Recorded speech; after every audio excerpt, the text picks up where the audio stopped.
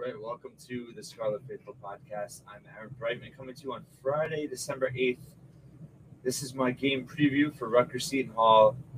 Huge game for both teams. Both teams come in 5-3. No notable wins between the two programs. 3 high major losses for Seton Hall. A blowout loss at number 6 Baylor on Tuesday. They've also lost on neutral courts to USC and Iowa. Rutgers, as we know, blowout loss at Wake Forest on Wednesday, blowout loss at home against Illinois last Saturday, and then that season opening loss to Princeton.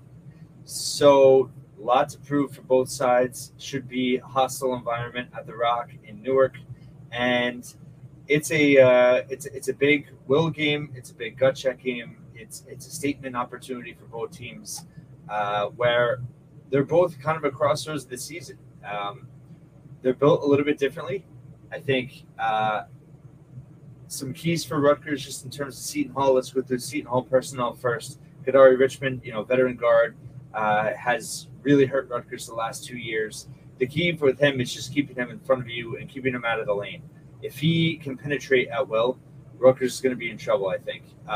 He has the ability to not only finish, but also find open teammates. They have a big center in Bediako, who is also a really good offensive rebounder. But, they have Alamir Dawes has really struggled against high major competition, shooting the ball, but he can get hot. And he's a New Jersey guy, from Newark. Rutgers had recruited him. He played for Clemson when Rutgers played them and beat them in the NCAA tournament. So he's a veteran guard. If he gets hot, that's trouble. So look for kickouts from Richmond to him. Richmond just is kind of, as their offense goes, in terms of if Richmond can get downhill and be a problem in the half court, it's going to be a big issue for the Rutgers defense. Can they close off driving lanes? Can they force jump shots from Seton Hall?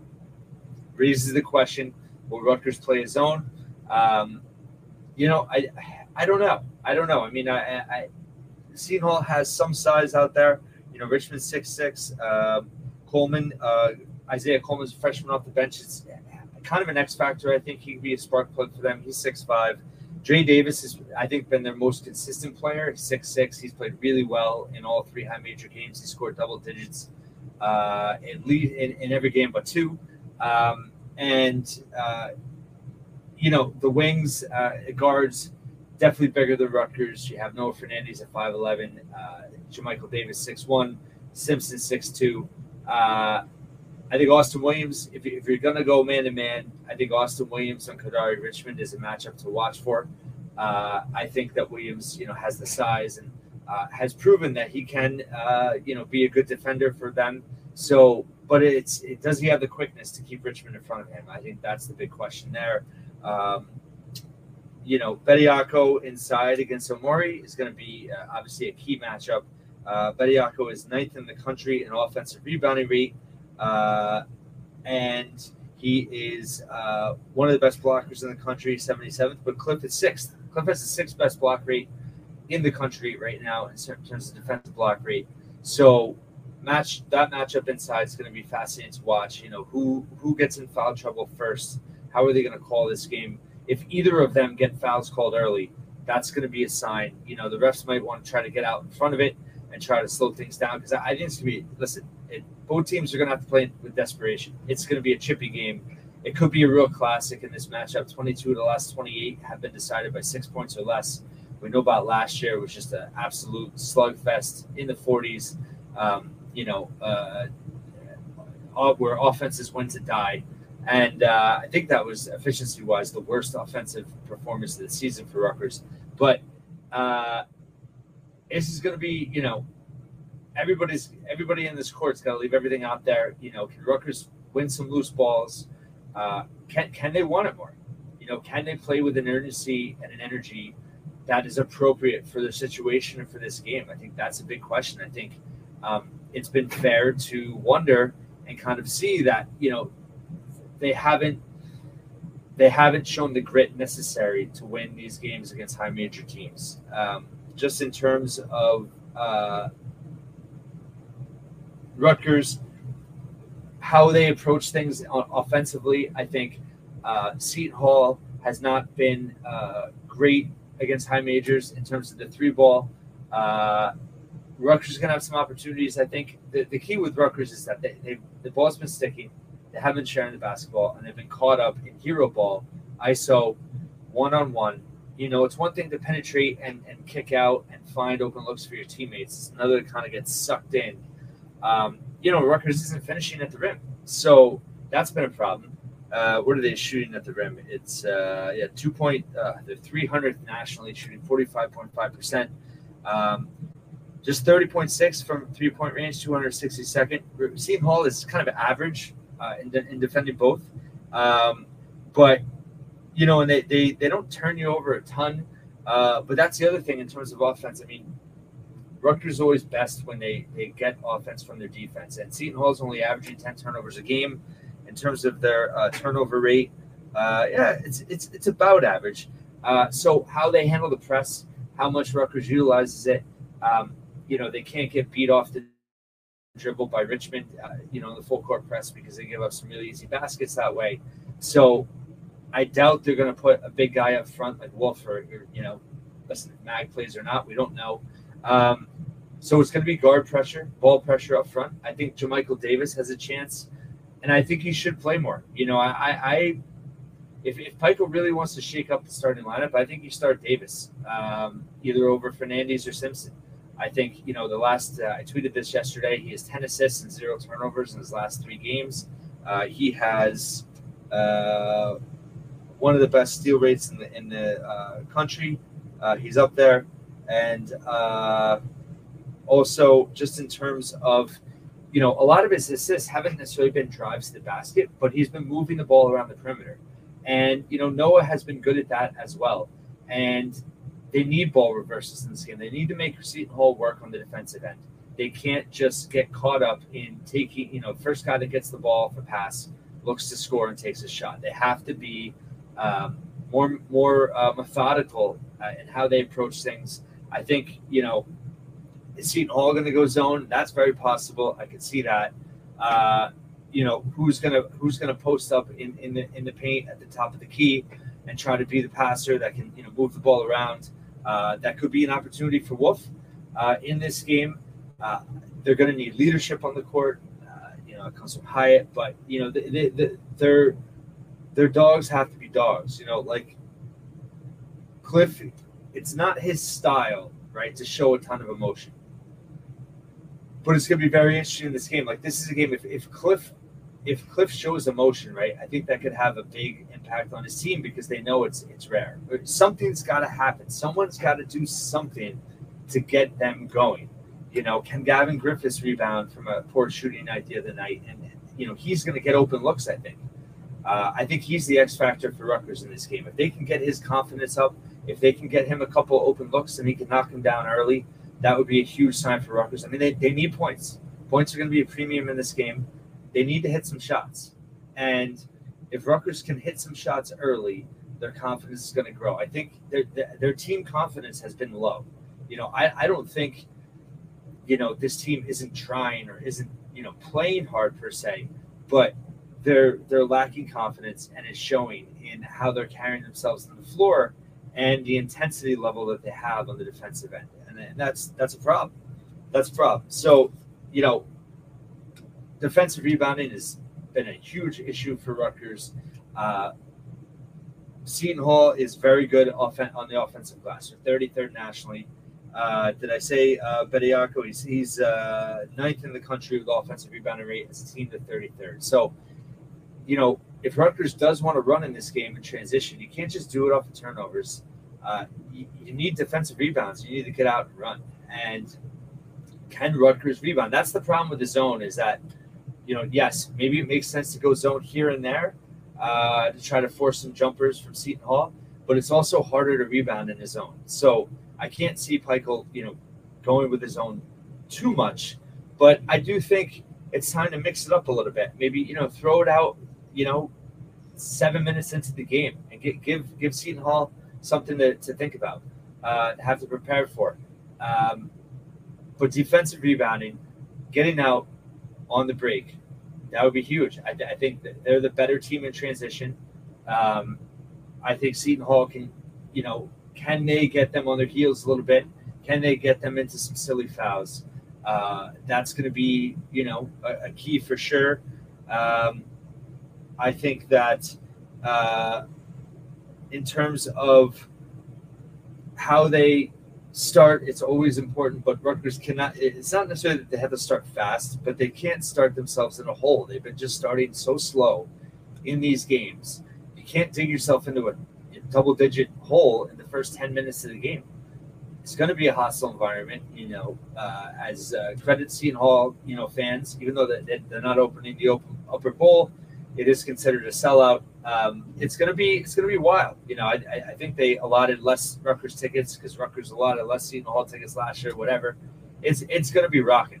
And both teams really need to win. So how Rutgers handles that environment, their poise, they have lacked confidence when they've started slow, and that can't happen on Saturday or they get blown out. So this, frankly, I know coaches hate this. Kevin Willard, when he was coaching Seton Hall, he said he hated it. I think Peichel has embraced it a lot more. I know that Shaheen Holloway embraces it as a former Seton Hall player, New Jersey guy, but this game does mean more. It does in the sense of, especially the stage in which both teams are in. The old adage with this game is that you throw the records out the window. It doesn't matter. It's such a great rivalry game. But I think the records bring more to this game because of both team situations. Whichever team loses this game is certainly in jeopardy and is not close to position for making the postseason. The team that wins this game is going to be 6-3, has some losses. Neither will have bad losses on the resume. And they'll finally get a legit win in terms of, a quad 2, a high major win. So the up and down of the winner-loser scenario is pretty extreme in this game. And I think that brings more intrigue. And I don't know if you want to say makes it more exciting, but it's going to make it more stressful, that's for sure. And, as a Rutgers fan, it's been disappointing the last 2 games. I've tried to explain expectations just in terms of, where Rutgers is. This is a game, this is kind of a show us game, right? Show us what you're made of. Win or lose, we want to see Rutgers just literally, bleed out there in the court. And I don't mean literally, but, in terms of their effort, in terms of their determination, in terms of their intensity, you want to see them, to the max in this game. Whether that results in a win, of course that's crucial to all this. But if they lay an egg, if they come out and get blown out, that would be as disheartening of a loss as they've had and would really raise major red flags for the rest of the season. If you can't get up for this game, that's a problem. Now, that being said, I have faith that they will. I think, Peichel having that extended post-game locker room conversation shows that he has the urgency and understands the moment and the kind of crossroads that this team is in.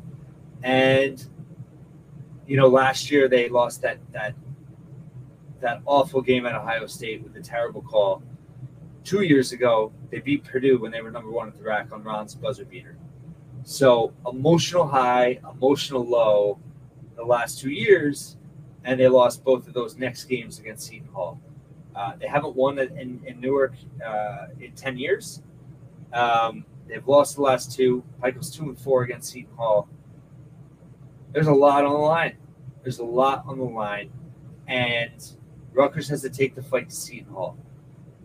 That's what you have to hope for. You really want to see this team play with guts.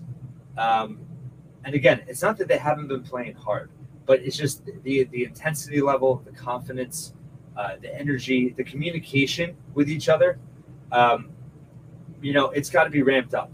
And this, if there's ever a game that you want to see them rise to that occasion, it's this game. And for me, that's what I'm looking for. Of course, we want to win, but we want to see them get off the mat in every way in terms of how they're playing the game. And if they can do that, that could lead to some good things. Obviously, they have to make baskets. Obviously, you have to make free throws. Seton Hall, by the way, shooting 80% as a team. Nobody's shooting under 70%. Even Bediako is at 70. So the one thing is Seton Hall does not get to the line a lot. So, and Rutgers has been pretty good about not letting teams get to the line a lot. So that's a key as well. Home whistle, whatever. Listen, Seton Hall is going to get some calls. That's fine. Rutgers has to be able to overcome that adversity. And they've been good at getting to the line, but not converting. They're only shooting 65%. So free throw line is certainly a big variable in this game. It's going to be stressful. It's always Rutgers-Seton Hall. Everything's on the table, and it just means more. And if you say it doesn't mean more, you're lying. And Seton Hall fans, they love to get on us, and I'm sure I already get some chirping from this video. But listen, I really like Holloway as a coach. Seton Hall is a tough team. Rutgers has to match and exceed that toughness. They haven't shown that, and they need to do that on Saturday night to win in a hostile environment in a game where their season very much, you don't want to say on the brink because it's not on the brink, but it's a big game. It's a game they need. They really need this game, because if you win this game and then you have LIU and then you have a neutral court, you're back on this court in 2 weeks against Mississippi State, and they haven't looked great and they're not a high-powered offense.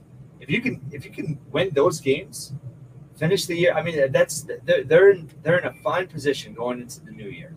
So, as one of my favorite movies, Big Lebowski, nothing is F tier, dude.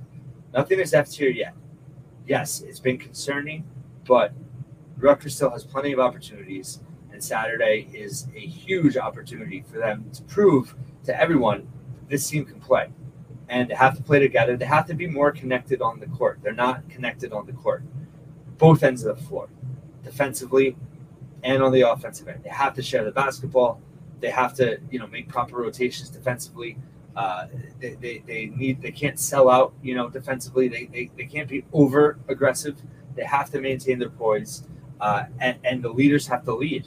The best players on this team have to step up.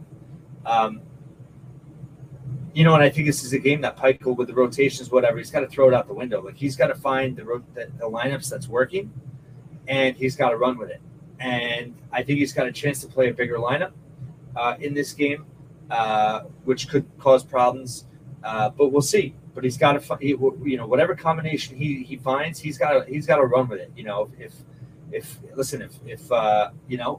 Austin Williams is the only guy that can defend Richmond, he's got to play 30 minutes. If Jermichael Davis is distributing the basketball, he's not forcing a shot, and he's getting steals, he's got to play 25, 30 minutes. So we'll see what happens. I trust Peichel to, it's going to be a big coaching battle against Holloway. And, it's everyone has a chance to prove something in this game. Let's hope Rutgers comes out on top. I'm optimistic they will. Thank you for listening and watching the Scarlet Faithful once again.